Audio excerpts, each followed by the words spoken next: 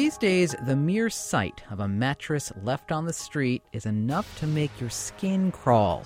But the fear of bedbugs is justified. The blood-sucking insects are a growing problem in New York City. In fact, not even the city's most iconic building is safe. Bedbugs were recently found at the Empire State Building. Good morning, I'm George Bodarky, and this is Cityscape on 90.7 FM and WFUV.org. This morning, we're focusing our attention on bedbugs and other pesky critters, including one that's been described as a cross between a swine and a rat. Being from Brooklyn, we're not accustomed to seeing these animals, and I actually had to go on the internet and Google it to find out what it was. Pests in the city this morning on Cityscape. Glad you're with us. My name is Igor Lazebnik. I live in Ridgewood, New York, which is in Queens. We had a mouse. My roommate and I found that he made a convenient home for himself in the rice that we kept in the pantry. Lately, we have had a few cockroaches, seemingly out of the blue. Tourists aren't the only ones who love New York City. You love New York City, and of course I love New York City too. But according to a new survey, bedbugs love it too.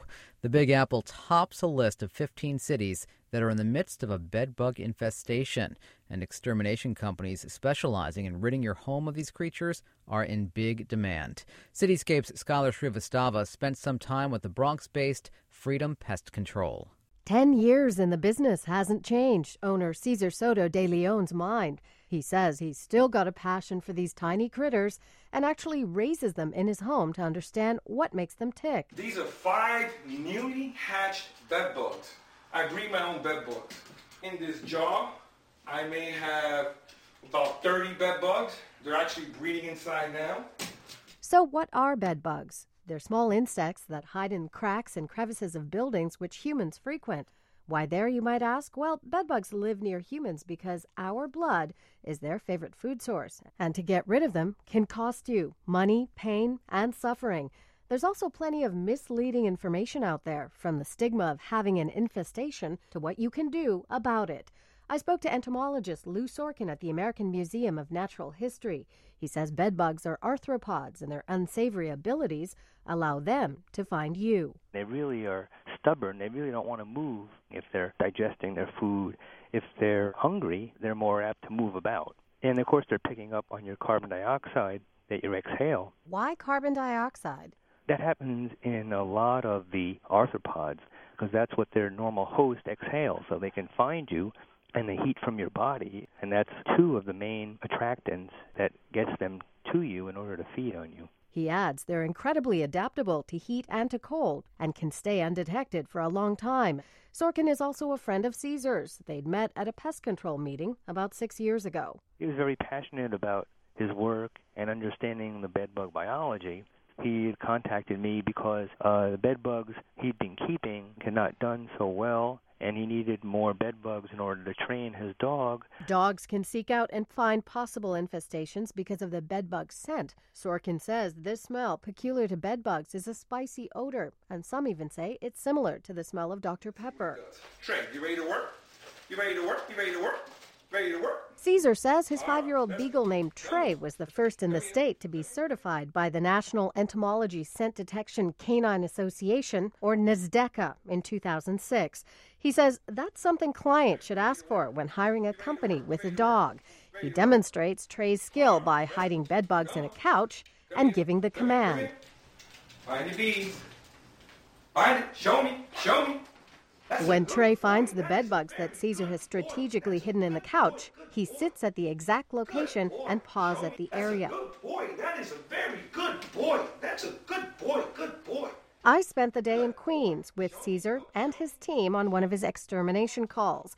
His clients, a couple who's been inundated with bedbugs but didn't find out until just recently. The stigma attached to the bedbugs is so powerful it leaves people unwilling to be identified. For the purposes of this piece, we're going to call this couple the Joneses. We've been feeling quite overwhelmed. It's incredibly disruptive, sort of stops your life. Especially my wife has been bitten for about a month. She wakes up with bites and they're terribly itchy. And when we finally saw a physician said, I think those are bed bugs, You would think, oh, there's bugs, we'll have an exterminator, but the amount of effort you need to get rid of them is really amazing. As he inspects the Joneses' house, Caesar told me bedbugs are lazy, unsocial, and very, very crafty. If they were criminals, they'd be pretty hard to catch. As you can see on the bottom, where the carpet meets the wall, bedbugs love to hide in those little edges. So that little crack, that little crevice that you see, that's a place where they would hide. We need to get to all the harborage sites. Some of this will be books, fabric, cardboard, all these places. We can't apply chemicals on the books. We can't apply chemicals on cardboard.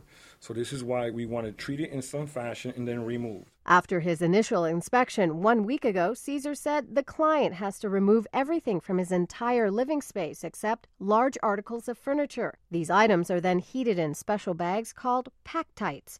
They're then transferred into other bags for at least 2 weeks.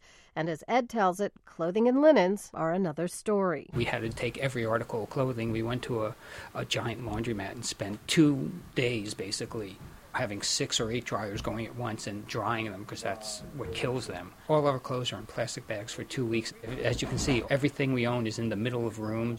We've been doing this for the last 4 days. Our life has basically stopped until this is done. And getting it done is going to take another month at the minimum. Caesar says the next step is to lubricate or loosen the hold that the bedbugs have in the room and on the furniture. It involves a special spray. There are some oils and things that come from Mother Nature. We don't want to give out the exact ingredients that we use because that's like our little secrets.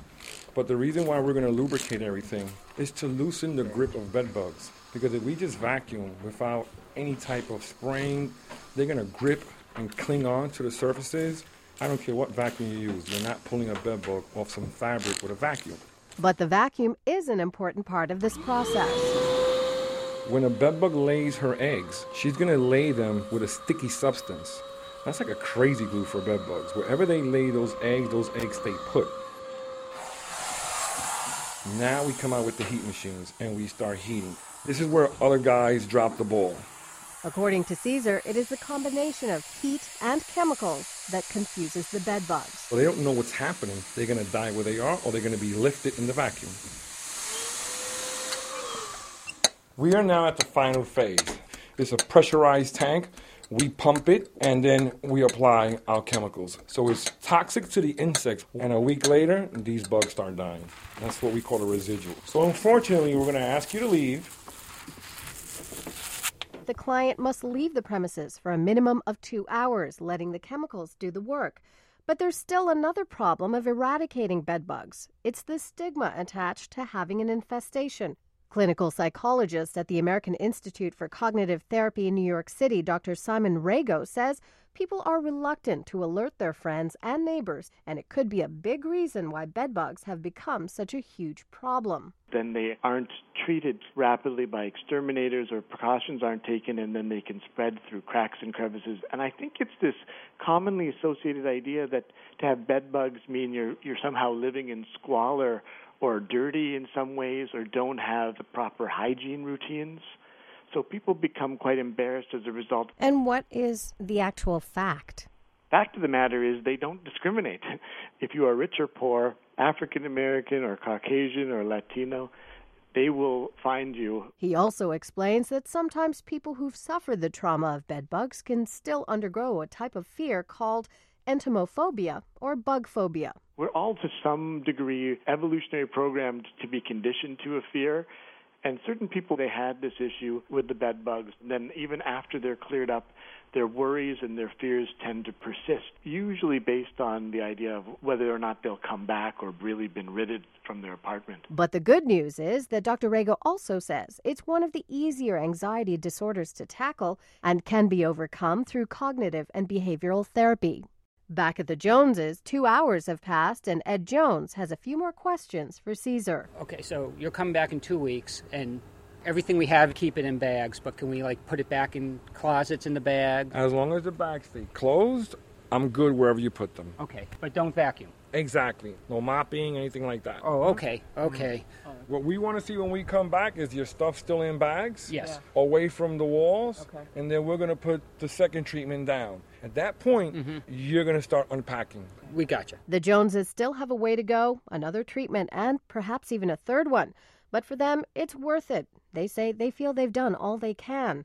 As for Caesar, he says he'll continue ridding New York City of these incorrigible pests as long as he's needed. For Cityscape, I'm Skylar Shrivastava. Bedbugs spark all kinds of reactions in people. Physical, itchy bumps on the skin. Emotional, even a speck of lint on a pillowcase can trigger a panic attack. And for at least one New Yorker, artistic. He goes by the name of Rye, and I recently talked with him about how his creativity helped him cope with a 2-year battle with bedbugs. Rye, good morning. Welcome to Cityscape. Morning. Hello. Have you ever had bedbugs? Yes, I had bedbugs. Where were you living when you had them? I was living in Alphabet City, in the East Village, and I had bedbugs, I guess, about 3 years ago is when they started, and it took almost 2 years to fully get rid of them. It's really frustrating to try to deal with them because they are such tenacious creatures. How did you realize you had them? I had been waking up with bites, but didn't know what they were. Essentially, one night I'd gotten up in the middle of the night to go to the bathroom, and on the way back from the bathroom, turned on the light in my room and just saw one on the wall. And I had read something recently about them and thought, wow, that's interesting. Bedbugs are back. Who knew? You're saying it took 2 years to get rid of them. Talk to me about that process.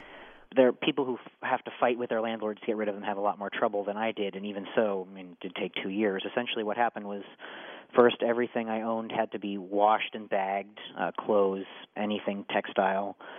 Then we had an exterminator come in, lay down poison. Then we caulked up every crack that we could find, so every single hole in every baseboard. Then I lived out of, plastic bags for about a month. Finally got everything back out and living my life again normally for a few months, and then found them again, and then essentially repeated that step 4 or 5 times over 2 years. You really do have to take everything that you own that they could possibly be in, books, wooden things, anything, and clean them or put them away, and then you have to poison and then just hope that you've gotten them. Anything that wasn't necessary that they could hide in or on ended up getting discarded eventually. Did you feel the need to blame anyone at all? Were you looking for a culprit? How did this happen to me? How are these in my apartment? I tried not to blame anyone, but you do get a real sense of sort of anger at nothing. It's a very weird experience because although they're not actually disease-bearing or anything, you just feel gross and somehow dirty that they're there. I definitely was angry, but it was hard to be angry at anyone specific. They could have come in through another apartment. They could have come from me because, frankly, I did bring furniture off the street and things like that, never a bed, but I found out they can live in anything. It's definitely a frustrating experience. Did you try to keep it a secret from a lot of people? I didn't tell anyone that didn't need to know. Anyone who decided to come to my house, I eventually felt like needed to know. And that kept some people from wanting to hang out at my place. Then again, my brother came by a couple times a week for the whole 2-year ordeal, and he never got them. It does seem like it's a fairly random situation whether you end up with them or not. You mentioned feeling angry, but talk to me more about the psychological impact of having bedbugs. How badly did it mess with your mind? I ended up having bedbugs, so did my girlfriend at the time, through an unrelated situation, but we both now, years later, have bedbug dreams whenever we're stressed, and you can't not see them everywhere. Any piece of lint, anything that you find in your bed, for a moment, you're always terrified that that's going to be bedbugs again. My girlfriend to this day will cross the street if she sees a mattress on the ground. They psychologically take you over for quite a while. You're an artist, and I understand you found a way to work through your emotions while you were dealing with bedbugs, right? At the time, I was doing a lot of street art, and what I ended up doing was, as soon as I started talking to other people and looking online and realizing that there were so many places in the city that had bedbugs and yet so little oversight as to actually, protecting people from them, what I put together was a little stencil that ended up looking sort of like quarantine signage that had an image of a bedbug and the word, bedbugs on it. So I would go around and buildings and blocks that I knew were infested, I would try to spray with this quarantine-type image to sort of warn people, there's bedbugs here, just be aware of that. Part of it was cathartic in that I felt like I needed honestly sort of lash out at something, the city, I don't know what. And part of it was a public service that I really felt like people deserved to know and to be on alert to deal with these things. The funny thing that I found was that, like I said, bedbugs do carry a stigma, and people did not like this image. I ended up, putting that image on buildings that were covered top to bottom in graffiti, and by the very next morning, you'd find just one spot scrubbed out, just that bedbug image. Someone had come by in the morning, seen it, and, gone to it with a piece of, with a bottle of paint remover, and left everything else intact. Did that surprise you? It did surprise me. I guess I didn't expect people to be quite so observant, maybe. Especially buildings that are covered in graffiti already usually sort of get left alone. But instead you get this ugly little red smear where there used to be a bug, almost like the ugly little red smear that bedbugs leave if you squish them onto your bedclothes. Conversely, a lot of people who've had bedbugs have seen them and really have gotten in touch with me and said they really loved the image and loved what had been done. In addition to your stencil art, I understand you also made posters with bedbug images. I did. It was the same image, but put onto posters that could be quickly put up onto buildings and signs and things like that. It's just a pretty standard street art technique. Sounds to me like a form of vigilante art in some ways. Yeah, I guess you could call it that. It was definitely what we like to call street art. Other people like to call vandalism, but I wanted people to be aware of this thing, and I wanted them, honestly, to feel a little bit of the fear that I had felt. So, yeah, I guess there's some vigilante element to that, a sort of sense of righting a cosmic wrong somehow.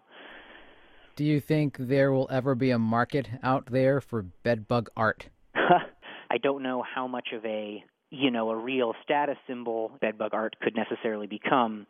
That said, we're going to hear a lot more about them, and we're going to see a lot more sort of pop culture interpretations of them because, by all accounts, they're spreading over the whole country. They're going to be a real issue everywhere very soon. Rye, thanks so much. Thank you. Rye is a New York City artist who let his creative juices flow during a 2-year bout with bedbugs. Good night, sleep tight, don't let the bedbugs bite. You're tuned to Cityscape on 90.7 FM and WFUV.org. I'm George Bodarky. This morning, pests in the city. My name is Man Lee, and I live in Brooklyn.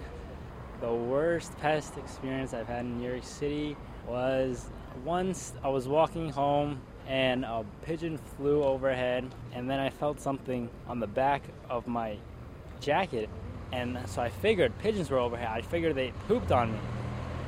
So after that experience, I hated pigeons. They're not cool. I don't like them. My name is Sean Roosh, and I live in Brooklyn. Our old apartment had a lot of roaches. They got pretty bad. Like if you flipped on the light in the kitchen in the middle of the night, you'd hear them like scurrying. Don't leave your food on the table. Why, honey, why? Because of those roaches. Crawling up your floor. Roaches. Crawling in and out your door. Our next guest knows a thing or two about unwanted visitors in your home. He's the chairman of the entomology department at Rutgers University. Dr. George Hamilton, good morning. Good morning. When it comes to household pests, which 3 would you say are the most egregious? I'd say right now, bedbugs would probably be number 1 in most people's minds. I'd say termites are probably number 2, and then either cockroaches or carpenter ants, depending on whether you're an apartment dweller or own a house. The first 2, of course, I would imagine can cost you thousands and thousands of dollars to eradicate. Absolutely. And in fact, at least with termites, we spend billions of dollars a year in the United States controlling and repairing damage from termites. A lot of people see spiders as pests, but they eat other insects. Should we learn to live with spiders? Most people probably have more spiders in their house than they realize. Really? People probably come in contact with them a lot in their basement and in the corners behind furniture and so forth. A high number of them, you should get rid of them, but a couple here and there are probably not doing any harm. Most of the spiders that we find in our homes are not going to be venomous. They're not a black widow. They're not a brown recluse spider, and so other than being an annoyance, they don't do any damage. As an entomologist, do you think you have a higher tolerance for household pests than the rest of us? My wife would say that. I don't have a problem with a lot of insects, but then I don't have cockroaches running around my house. I will not tolerate carpenter ants, and I won't tolerate termites. I read an article in the New York Post back in January about stink bugs invading homes in Brooklyn. I understand you had your own stink bug infestation at your home in New Jersey. I have them in the wintertime. I don't have them at levels like most people do. I get one or two of them we find in our upstairs during the wintertime. But there are people out there that have hundreds of them Hundreds? in their homes all the time during the wintertime. So they seek out warmth in people's homes?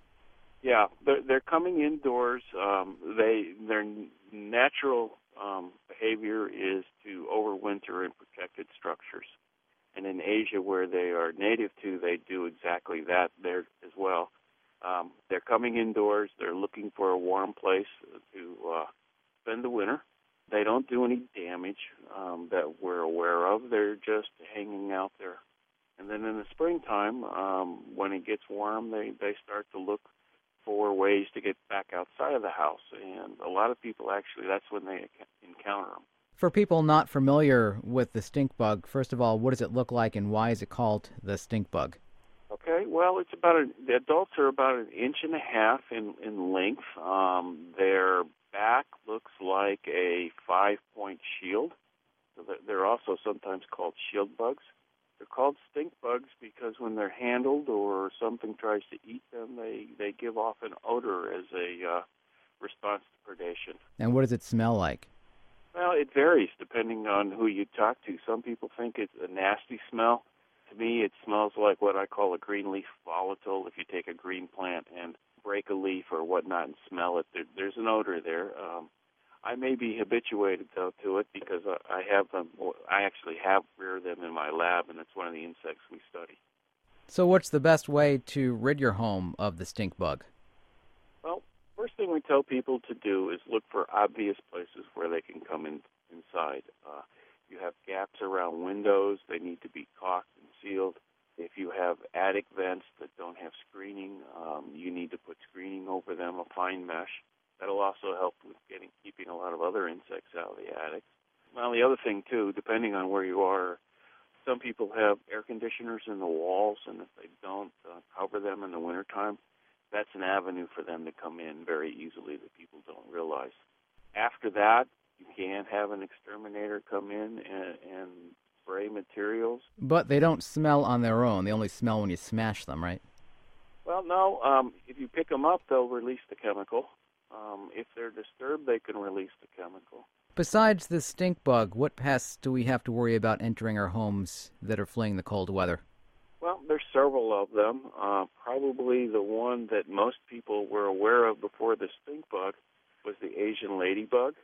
It comes indoors to spend the winter in large numbers, like the stink bug does. Another one would be the box elder bug, which doesn't come inside in as big in numbers as the other two. And the last one that some people complain about, that we get called about, is a relative of the stink bug called the western conifer seed bug. If you had to make the decision to spend thousands of dollars to get rid of a pest or live with it, which pest wouldn't be that bothersome for you to live with? Wouldn't be that bothersome? Right. Carpenter ants, most of the time their nests are actually outdoors. They're just coming in to forage for food. The other one that I wouldn't spend thousands of dollars on is the marmorated stink bug. Everything else, fair game.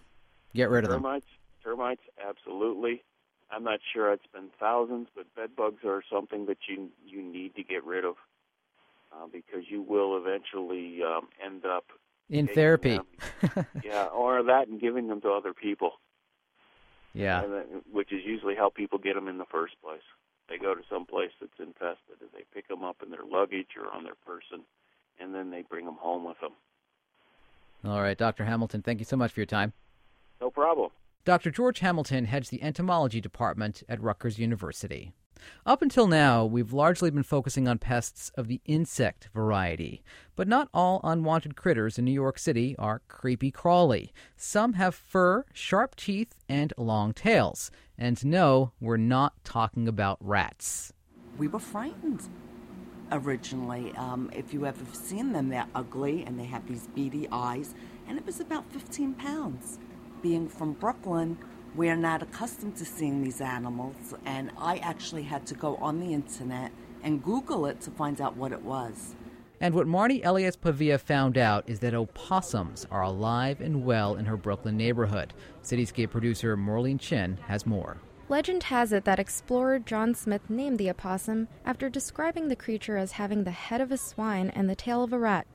Today, the less than attractive animal is found rooting through trash cans across New York City.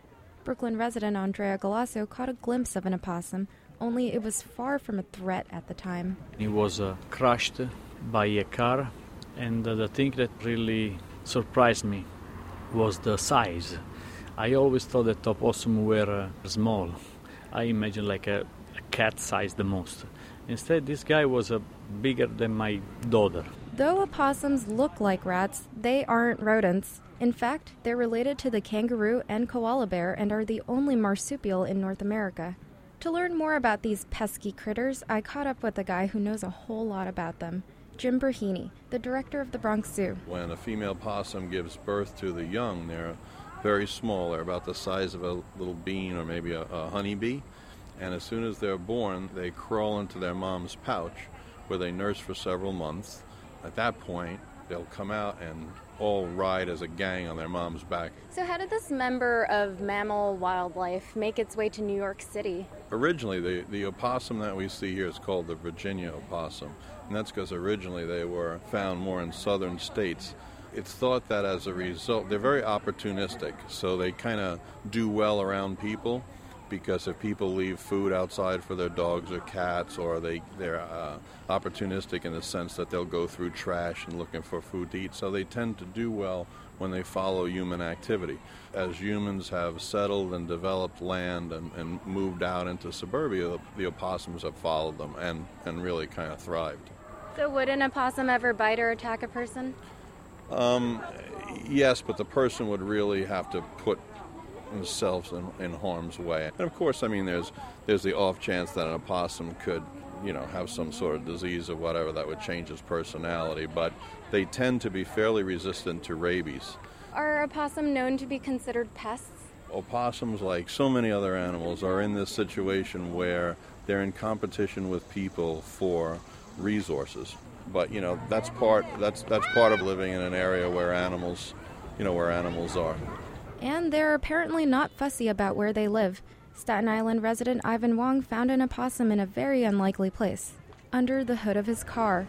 When I got home, I smelled some kind of burning. I drove my car again. I parked the car, and I opened the hook. There was a big nest, like bunch of leaf, underneath the hook. So we removed the leaf. There was a big possum staying inside my car, and he was looking at me like, he wanted to bite me, He was looking at us like, why you bother me? This is my house, why you push me down?